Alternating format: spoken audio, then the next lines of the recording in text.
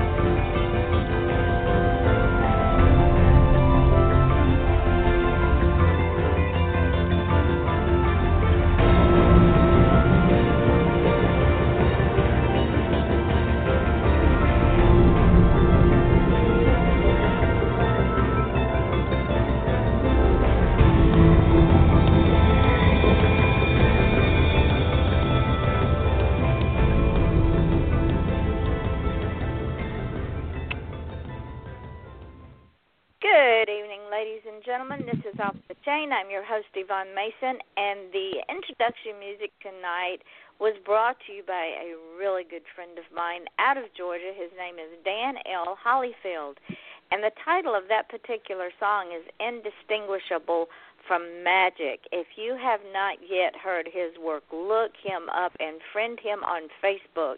He creates some of the most spectacular music I have ever heard in my life. I don't know why some of these movie people that do fantasies and sci-fis don't pick him up, because he knows how to write some good music. Tonight, we have been joined by another friend of mine, author Glen Stripling, and with all of the insanity that has been going around, I was supposed to start traveling again this month. It was changed to next month, and it has been canceled.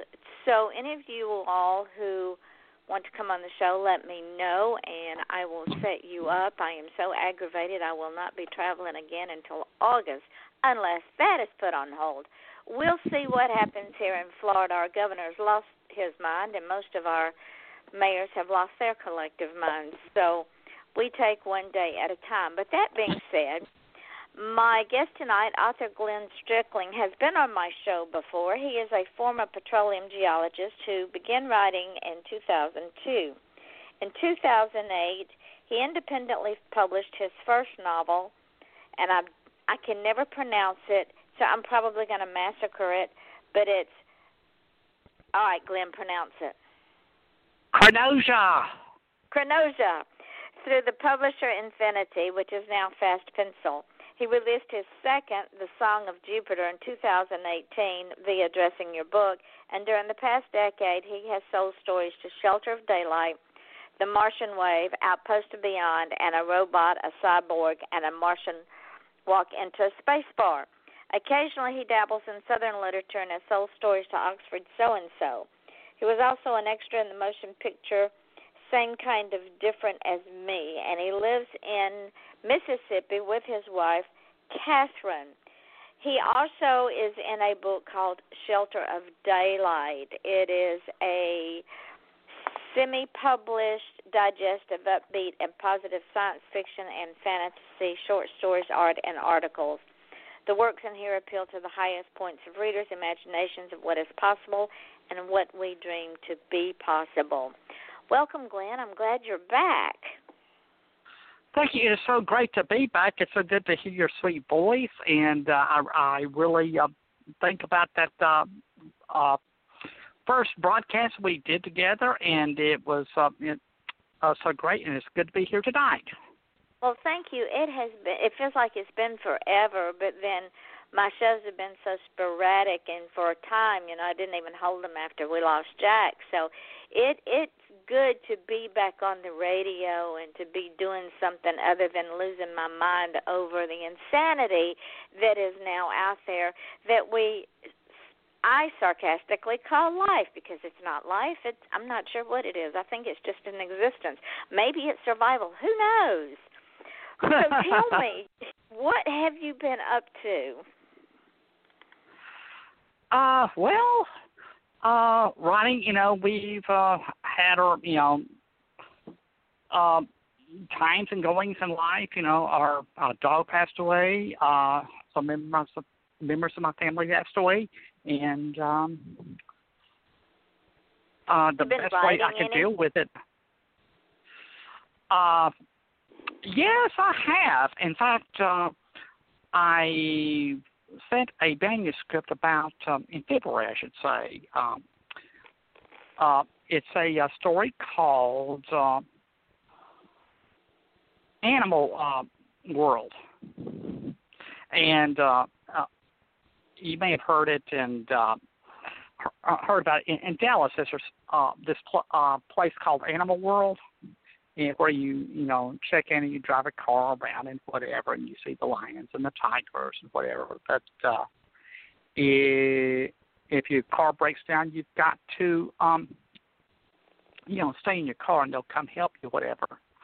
So I wrote a story about a couple that goes out there, and this lady sees a man that bludgeoned to death her grandmother, and he is now one of the exhibits at this Animal World Paradise. And, what they did was operate his brain, so he is legally, and the flaws in the feature, he is legally not a human being. So, they could do with him what he wants to. And, she recognizes it. It really freaks her out. And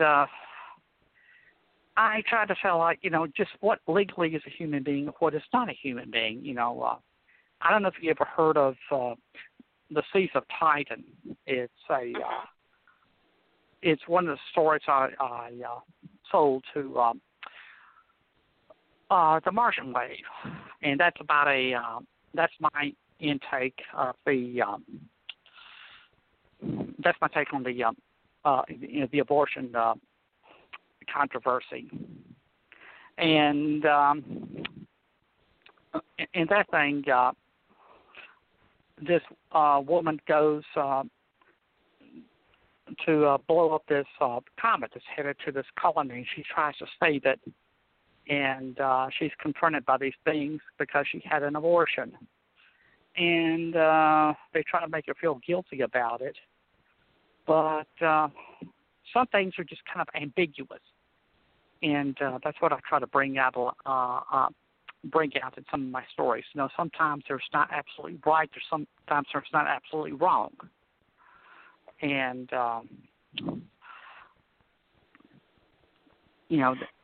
So let me ask you this: during all of the insanity that has ensued for now, we're going on 4 months. Do you think at some point in your sci-fi way out there writing career you will incorporate some of the things that have gone on into a story? Yeah, I probably will. I do a lot of things whimsically. Before the pandemic, I used to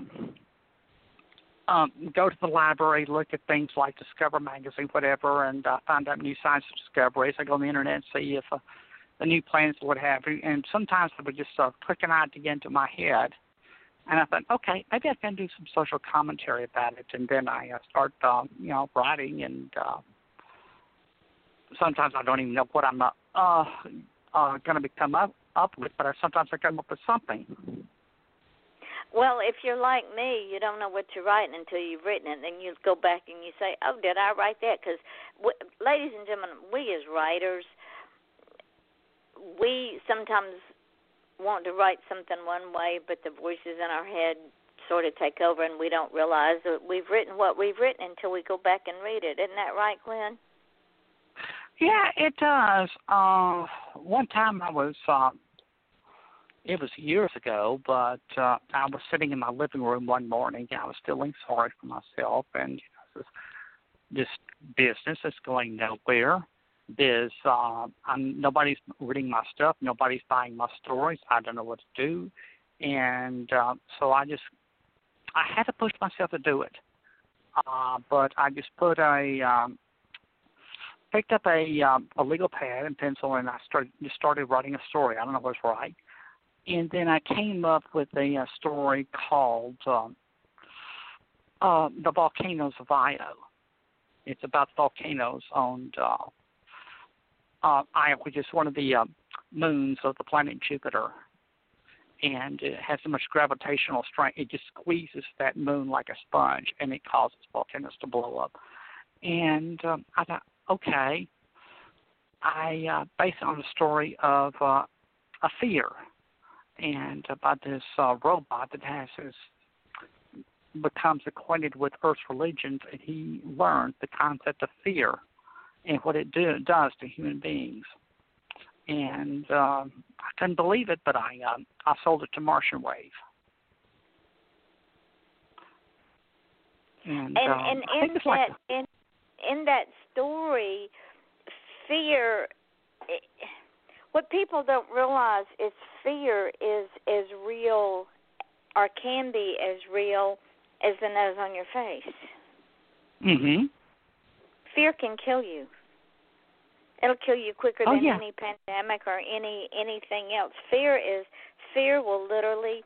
You've heard people say, well, they died from fright. Literally, they died from fright. Yeah, that's the most literal thing I've heard about. My mother, struggled with heart disease, and it eventually killed her. But she told me one time that she was driving up to this railroad track, and there was a stalled locomotive there, wasn't moving, and she started to cross the track, and this big locomotive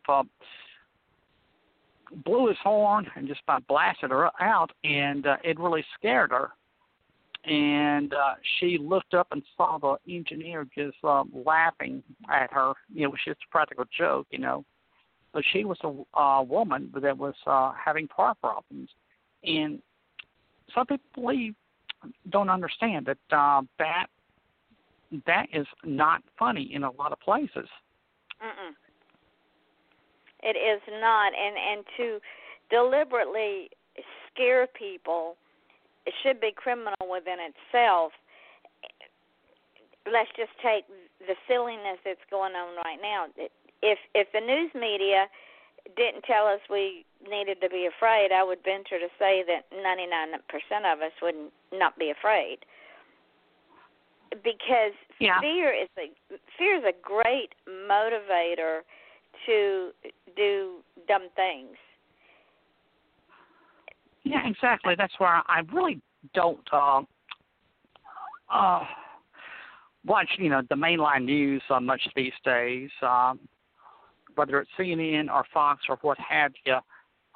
It's not a bias to one point of view or another. It's just they have this mindset that if you have two people on the air and one says his position and then this other says his position, and they often interrupt each other and argue and like that, and then the host says, thank you so much for such a lively discussion. And I'm thinking, okay, I didn't really learn anything. I just saw these two people yelling at each other. I mean, they like to say there's two sides, but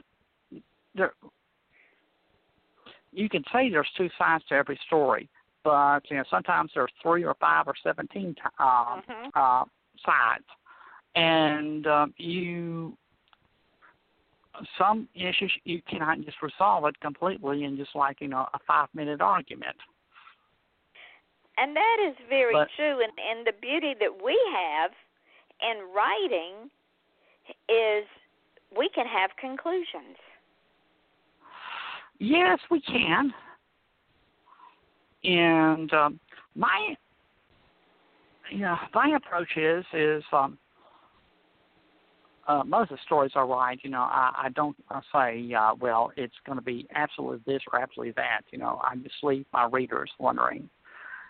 I just make the point. The question that I leave them with is the point that I usually try to make.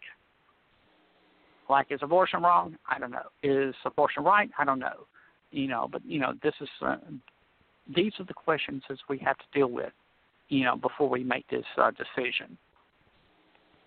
And I think that's the fairest way to put it. Some people think it's, well, I'm copping out, but I don't care. It's just that well, isn't that true in any book? Any book that we read, Glenn, if a writer is a good writer, they leave the reader, and every reader is different. Every reader gets a different perspective out of a book if they read it with an open mind. And every reader may or may not draw their own conclusion, and I would venture to say that no two readers get the same perspective out of a book. Just like if you see a train wreck and you've got 10 witnesses, you're going to get 10 different eyewitness reports because people don't see the same thing. So the way that you write is a great way to write because it gives each reader their own perspective and their own conclusion. Mm-hmm. Now, yes, like I say, go ahead. No, you go ahead. Yeah, it's just I'm just reiterating what I just said. To me, the object is to leave the reader asking questions, like my greatest compliment is when somebody says to me, "Glenn, I read your book and it's really got me thinking."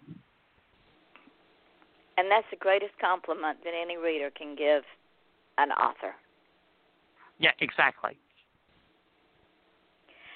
And I'm going to switch gears just a little bit because I was reading the stuff you sent me, and some things popped out at me. One, and I mentioned this in the bio, you were actually a movie extra on a movie. How did that come about, and did it wind up on the cutting room floor, or are you seen in the movie? Well, like the first movie I was in, same kind of different as me. You're not really able to see me. I was just too far away from, what the cameras they were shooting at. I couldn't even tell what that black man was saying at the podium because the way they recorded it was that he spoke into a microphone, but it wasn't the microphone at the church over the intercom. It was the microphone of the recording equipment they were making for the movie. So I didn't hear what he said until after my wife and I went to see it. The second movie I was in is called Texas Red. That is being made by a guy named Travis Bills. And last year he stated his goal into making 12 Westerns in 12 months. He wanted to make a movie, a cowboy and Indian movie, out of each one of the months of 2020.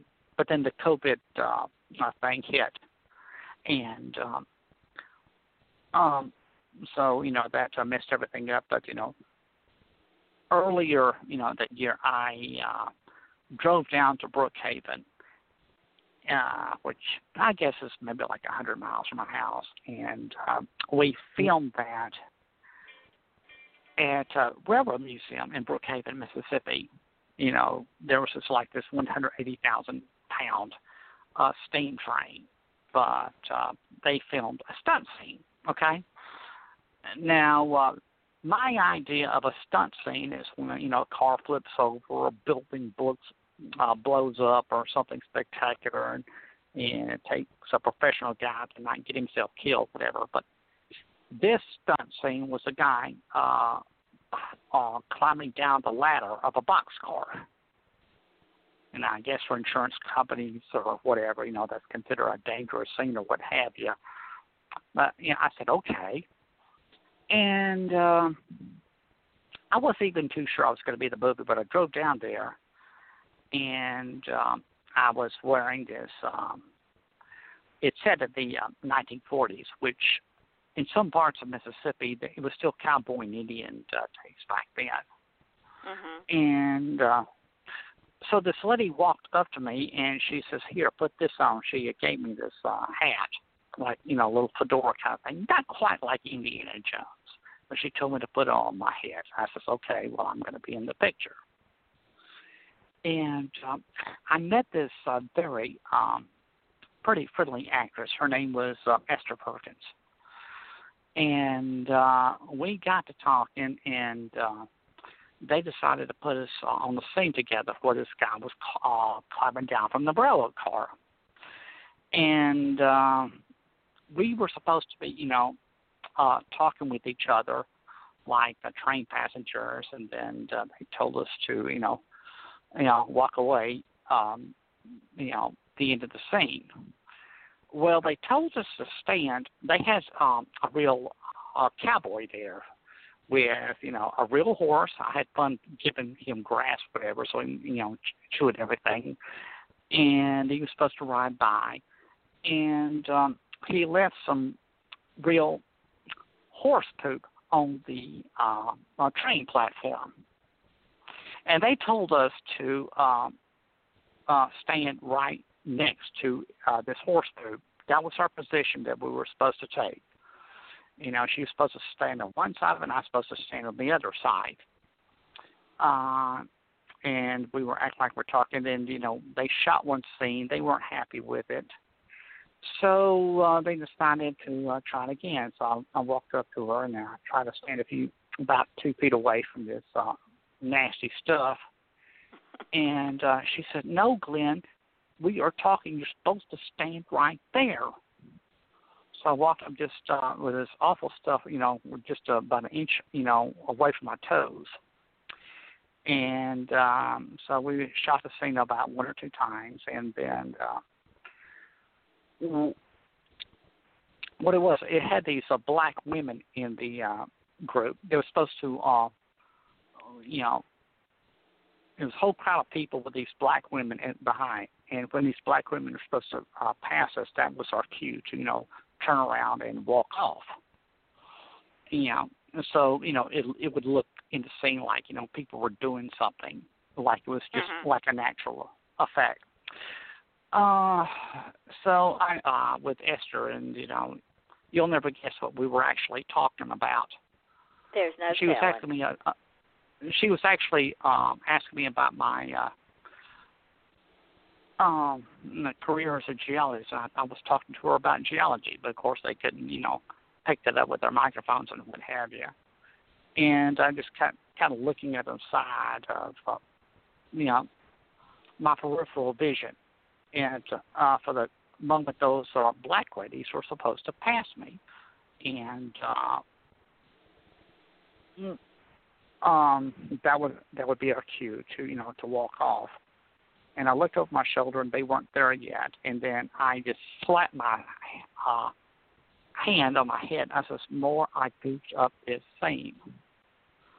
And she said, "Don't worry about it, Glenn. We'll shoot it again. They're going to shoot it again. They're probably going to shoot it again."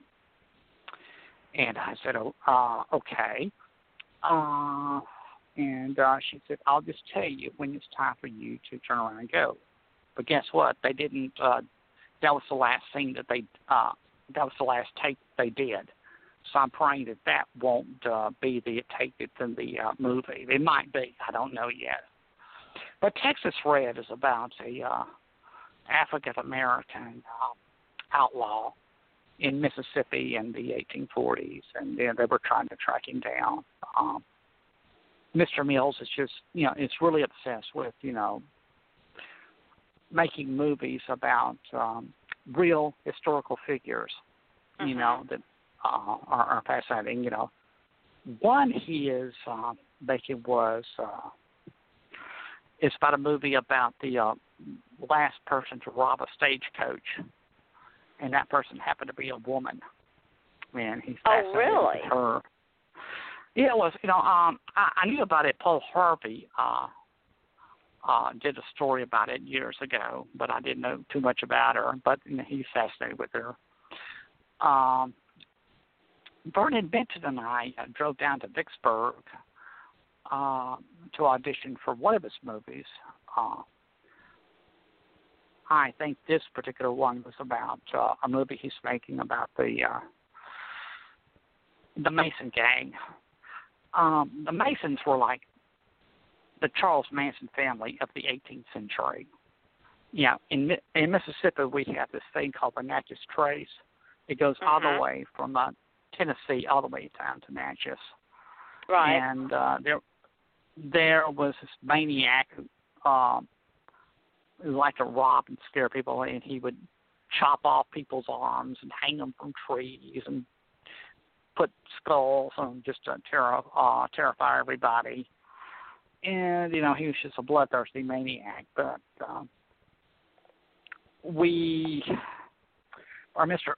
Mr. Mills made a movie about him. I auditioned for it. And Vernon was having truck trouble that night, so I went down to Star, Mississippi to pick him up I guess it's like 4 a.m. We drove to Vicksburg, and he and I auditioned for that movie.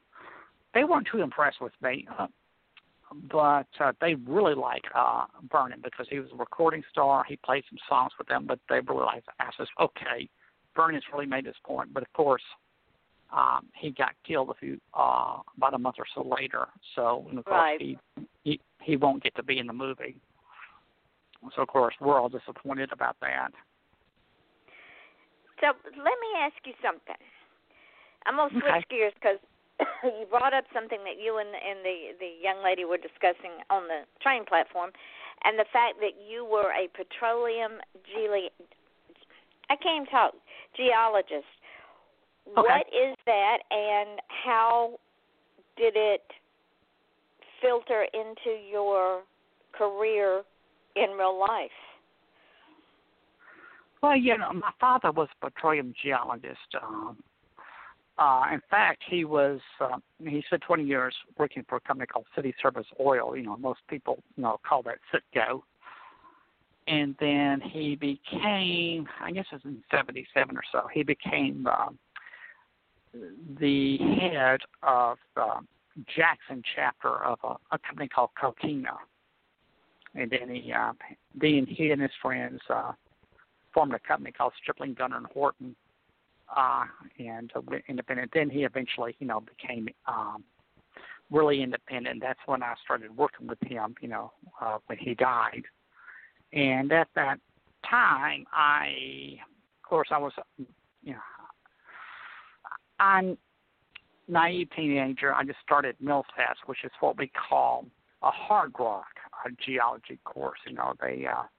Their emphasis on rocks and minerals and what have you. It not things like, oil exploration. But I just had this idea of all these $1,000 bills just hanging off of trees, and I was going to get rich like Jed Clampett and what have you. But I didn't realize, how much work and how much politics, that, was there. And this was at a time when oil business was just collapsing in the 1980s. Like they were selling office space in Houston, Texas for like 25 cents a square foot.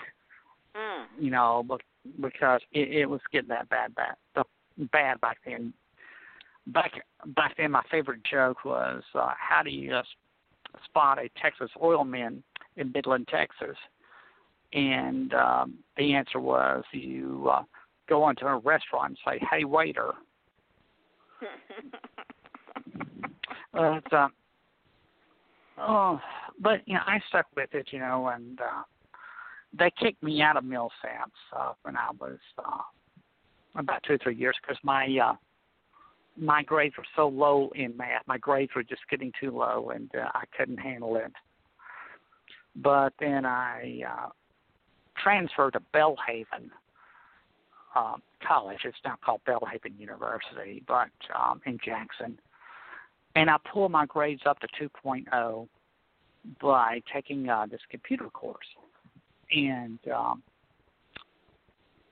this lady there told me, Glenn, you need to switch to computer because that's a thing, teacher. And I says, well, all right. And when I transferred to Southern Miss, I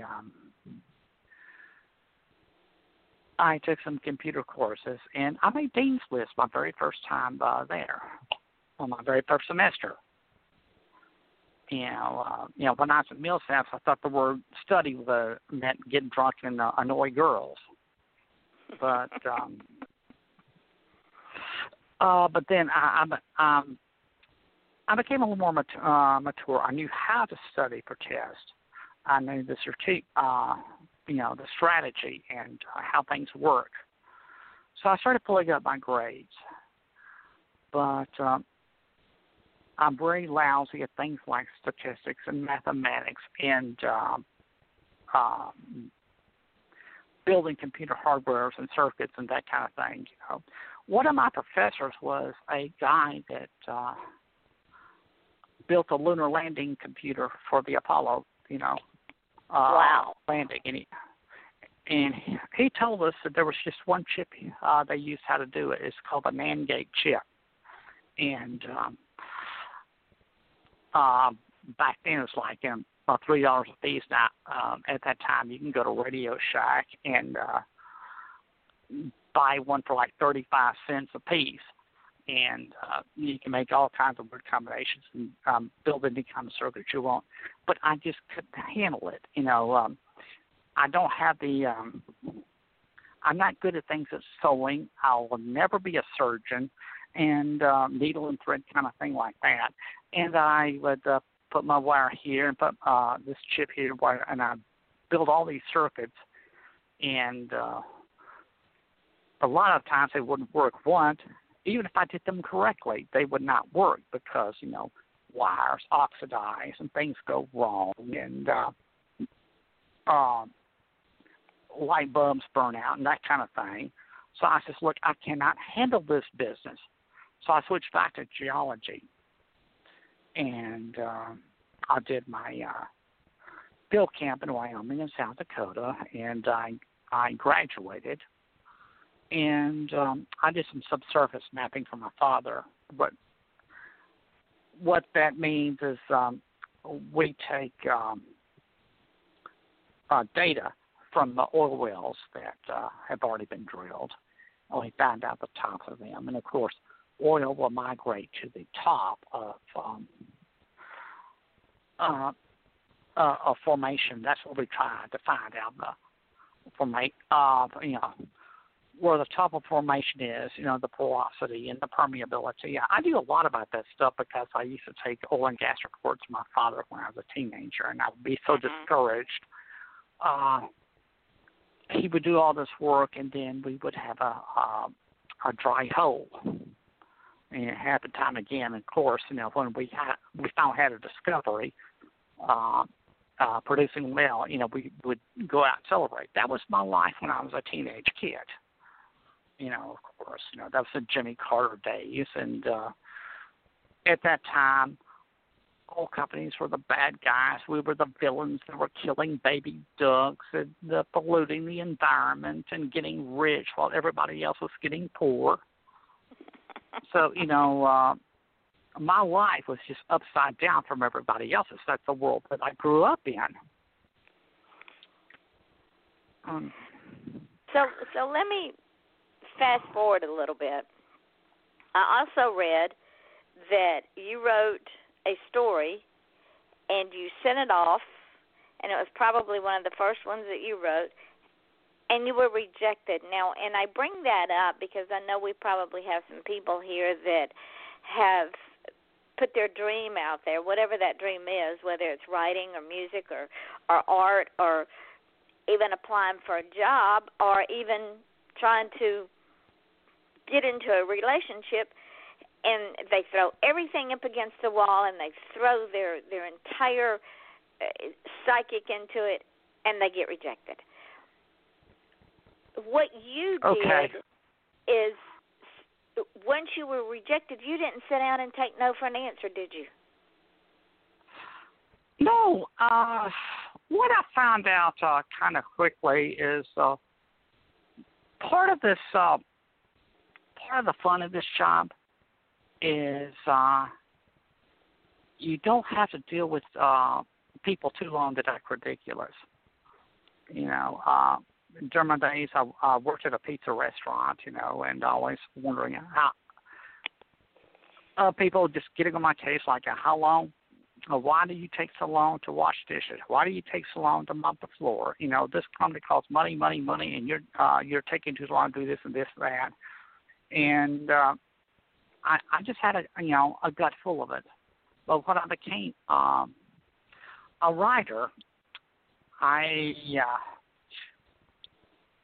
kind of developed a routine, like when every summer, my wife and I would go down to South Mississippi. We couldn't do it this year because of the epidemic. But what we did, I would take her down to, Purvis, Mississippi, Bass Academy, just outside of Hattiesburg. And I would let her do her thing. She would go to her classes and seminars and Bible studies and what have you. And I would just get in my car, and I would just drive around the little communities of South Mississippi. It's a very hot area that we would call the Pine Belt. And I would invariably stop at one library in one county, and I said, look, I'd like to do a book signing for your library. Would that be all right? And he says, well, we don't do book signings. We don't know how to do book signings or something. I says, okay, thank you, and I'll just get to my car, drive 40 miles down to the next county, and go there. And I went to this one library, and I said, look, I would like to do a book signing here. Would that be all right with y'all? And she said, well, we really can't do a book signing unless we get the approval of our main branch. And I said, okay, let's put your main branch on the phone. Give them a phone call, and I'll talk to them. So she called them, and I said, look, my name is Glen Stripling, and I'm at this library here, and we need to know if I'm allowed to do a book signing at this particular library. And they would tell me, well, of course you can do a book signing at a library. What do we care? What are you calling us for? And so I would tell a lady, I would say, yeah, they said we can. And sometimes that's how we would set it up. You know, sometimes they would be a little more cold-shouldered. I went to this one town, and I walked in, and, of course, it was summertime.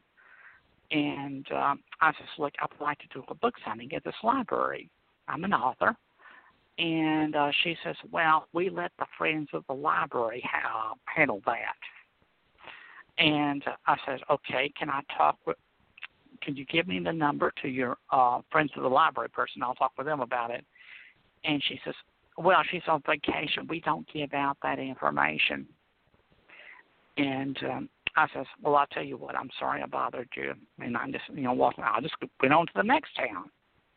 So, when people frustrate me, whatever, and I'm not getting anywhere with them, it's no ulcer to me. It's no pain. I just go on and do business with somebody else. And that's what you have to do. You can't let people and things keep you down. Yeah, exactly. I was, I'm not making a lot of money doing this, but at the same time, I'm getting a lot less stress in my life. Do you? Which I think is a plus there. Well, and the thing is, some of the things that you have done in your life and some of the incidents that have happened in your life, you have actually put those into a story. And the one that comes to mind, well, actually there's three. One of the ones that comes to mind was the first story that you did with nudity. I read the backstory on that, and I thought I was going to fall out on the floor. Oh, yeah, I've actually heard from, that's called Tabitha's record. I actually saw a copy of that. I went down up to Carthage, Mississippi to a flea market up there, and I sold a copy, and I told Tabitha about that. And she wrote me back, and she told me, well, that was a very painful memory to her that day. And I said, well, I hope I didn't add to her pain.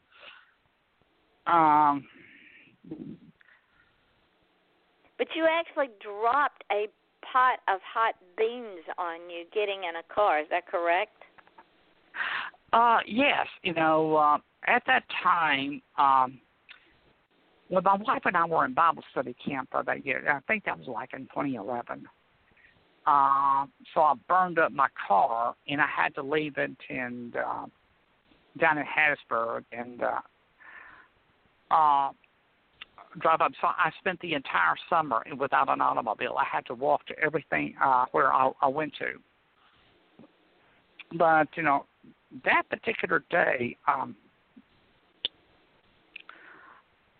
Tabitha was giving us a ride down to South Mississippi to see Vernon and Cindy Minton, Vernon, the guy being on your show. Right. And I had a Dutch oven with all that soup on me, and I spilled it on my lap. And I had to rip off all of my clothes and run into my carport in the nude. And Tabitha was there. And I told my wife to spray me down with water, and she did. And I ran into the bathroom, and I filled up with water, and put cold water.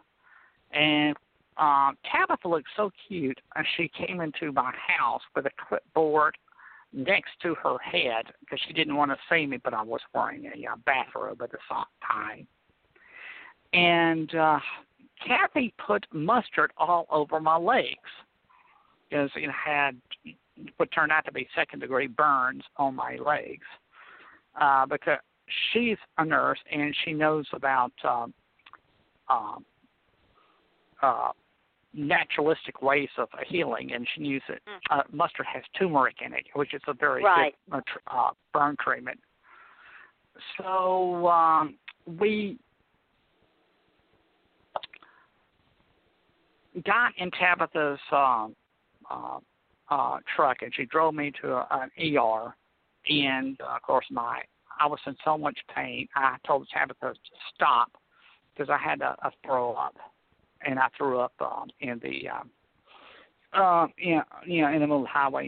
And she drove me all the way, and I stopped. We went to the ER, and this lady says, "Okay, please fill out these forms for us."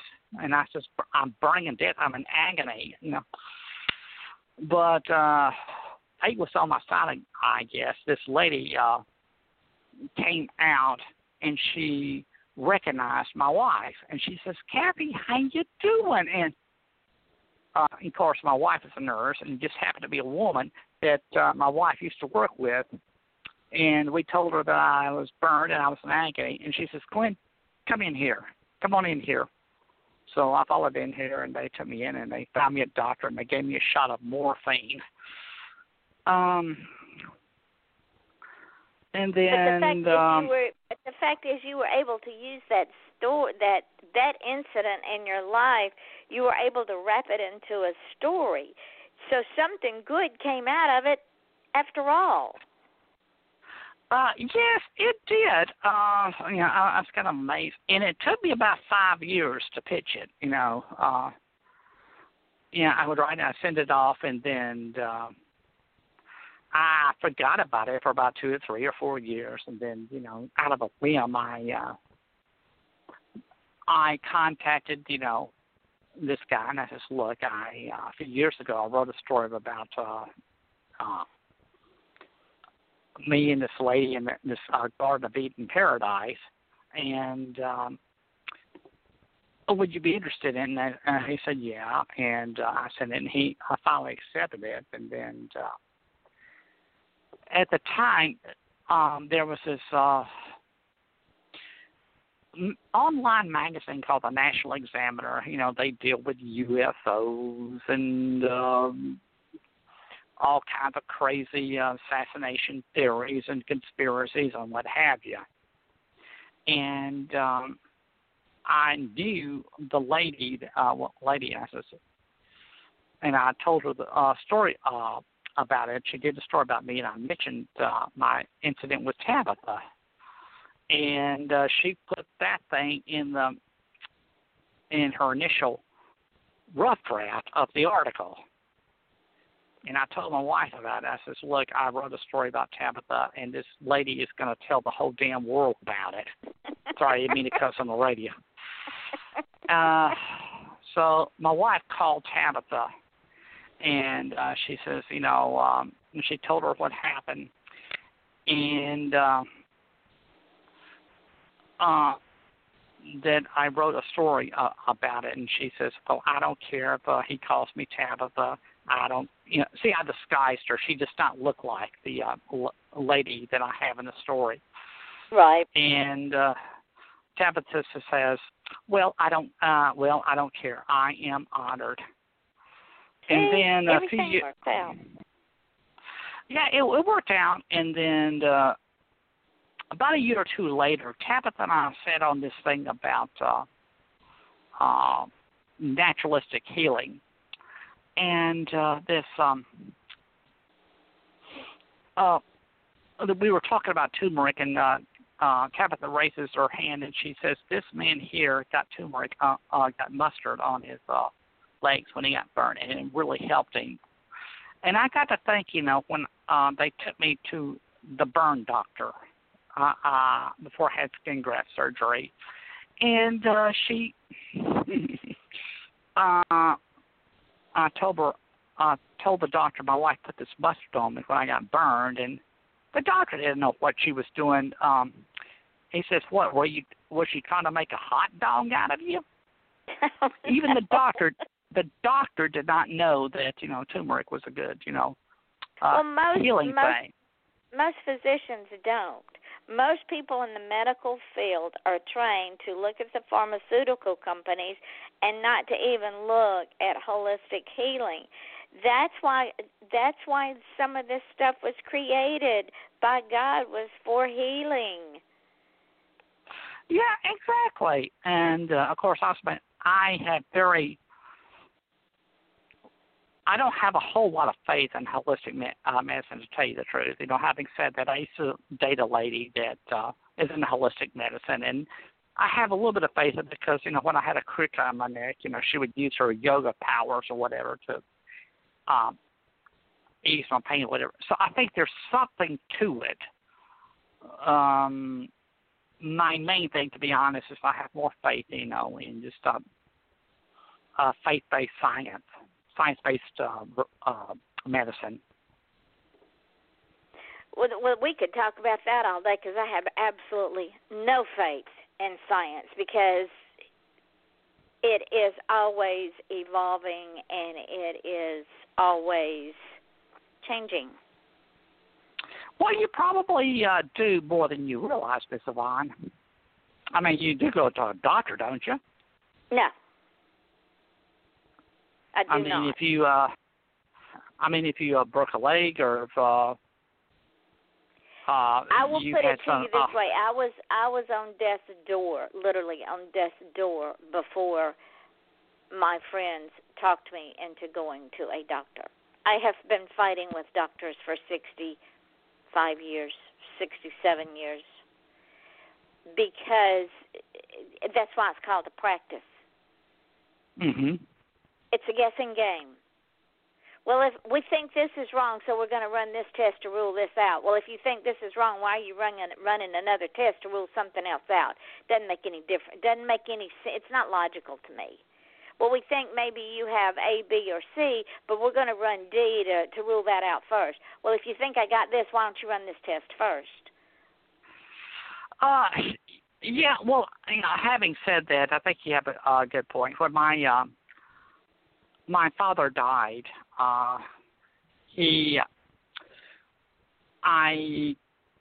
called.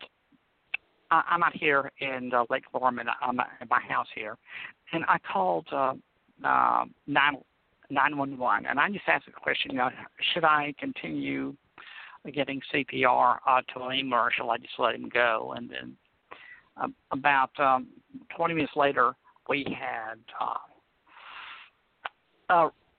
an ambulance. We had police cars. We had the county coroner.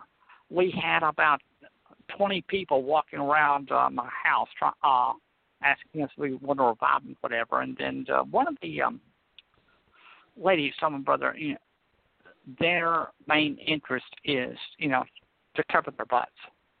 Mm-hmm. Exactly. You are exactly right. They don't want. Their interest is not so much on the law, on the patient, but to protect themselves from the lawsuit. You are exactly right.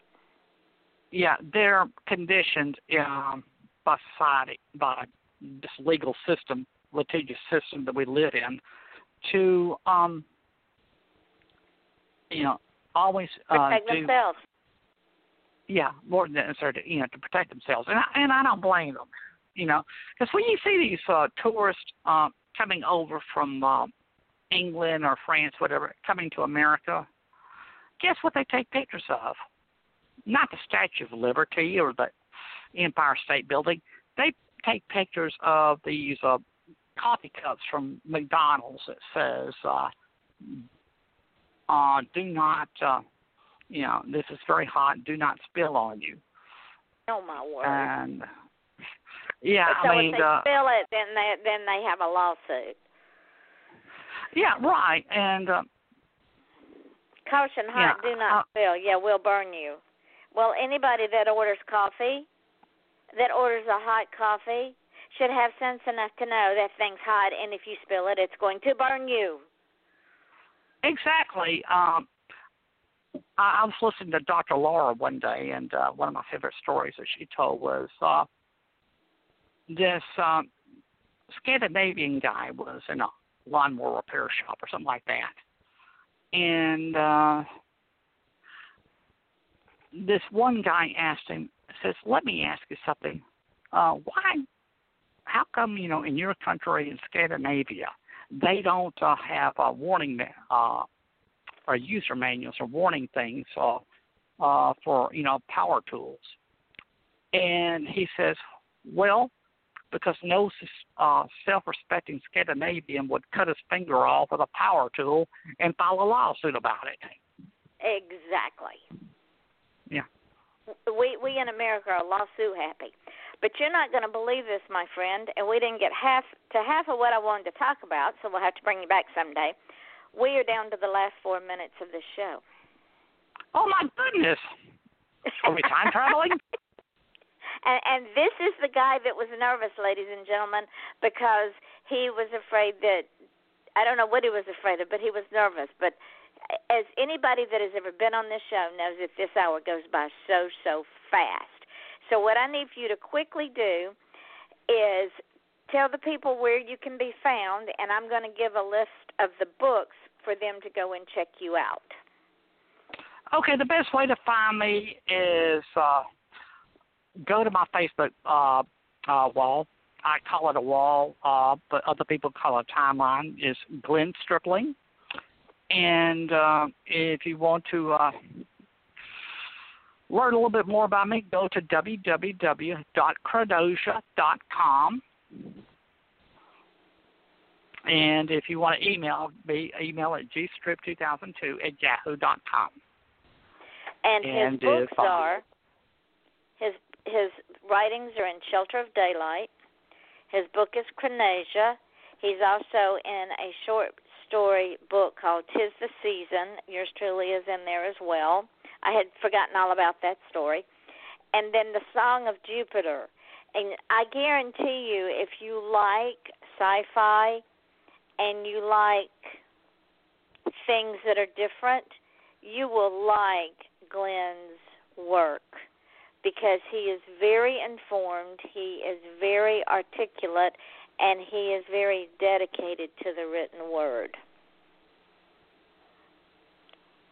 So check him out, and I always leave my listeners guessing, because there are a couple of the stories, like 5 or 6 or 7, and the Beth Israel story that we did not get to. So, Glen, we have to bring you back soon and talk about those.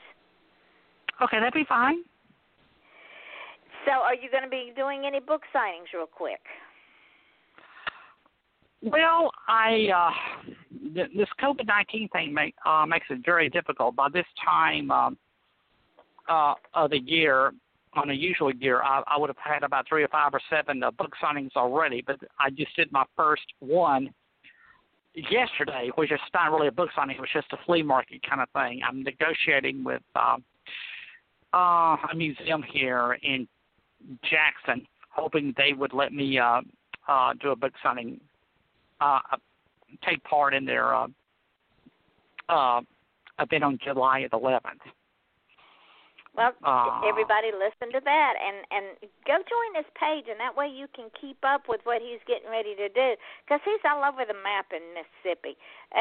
He knows Mississippi like the back of his hand, and I'm sure he has some more stories to tell that we have not even gotten to. And when he talks about Natchez Trace, there's a town on the in Lower Mississippi. It's called Natchez under the river, Natchez under the, what's it called? Natchez under the Trace? Yeah, the Natchez Trace is a highway. It's the oldest highway in Mississippi. It's like 300 years old. Natchez, I think, don't quote me, I think used to be the capital of Mississippi. It was like the Beverly Hills of Mississippi in the 18th century. It's like where the really rich slaveholding entrepreneurs would go. It was the place you would go if you wanted to be really rich back then. So, see, he can regale us with the history of Mississippi. Now, as of right now, I have no more shows, because, again, I thought I was going to be traveling. But since I'm not, I will work on getting some shows up.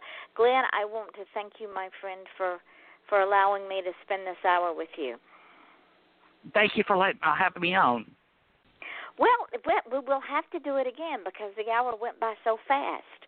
I mean, it just flew by. It was there, and it was gone. Okay, yeah, and I have some friends that I talk with who on and off want to be on your show too. So Okay. I was really happy to learn that you brought it back, and I really hope that you continue it. I know you have other responsibilities and what have you, but I really hope you continue this. I think it's a good thing, and I really appreciate all that you do for artists and writers. Well, thank you. And with that, ladies and gentlemen, we will say good night, and we will see you next time around. Good night, my dear. Good night. Talk to you soon. And get those people Okay. to me. All right. Okay, I Bye-bye. sure will.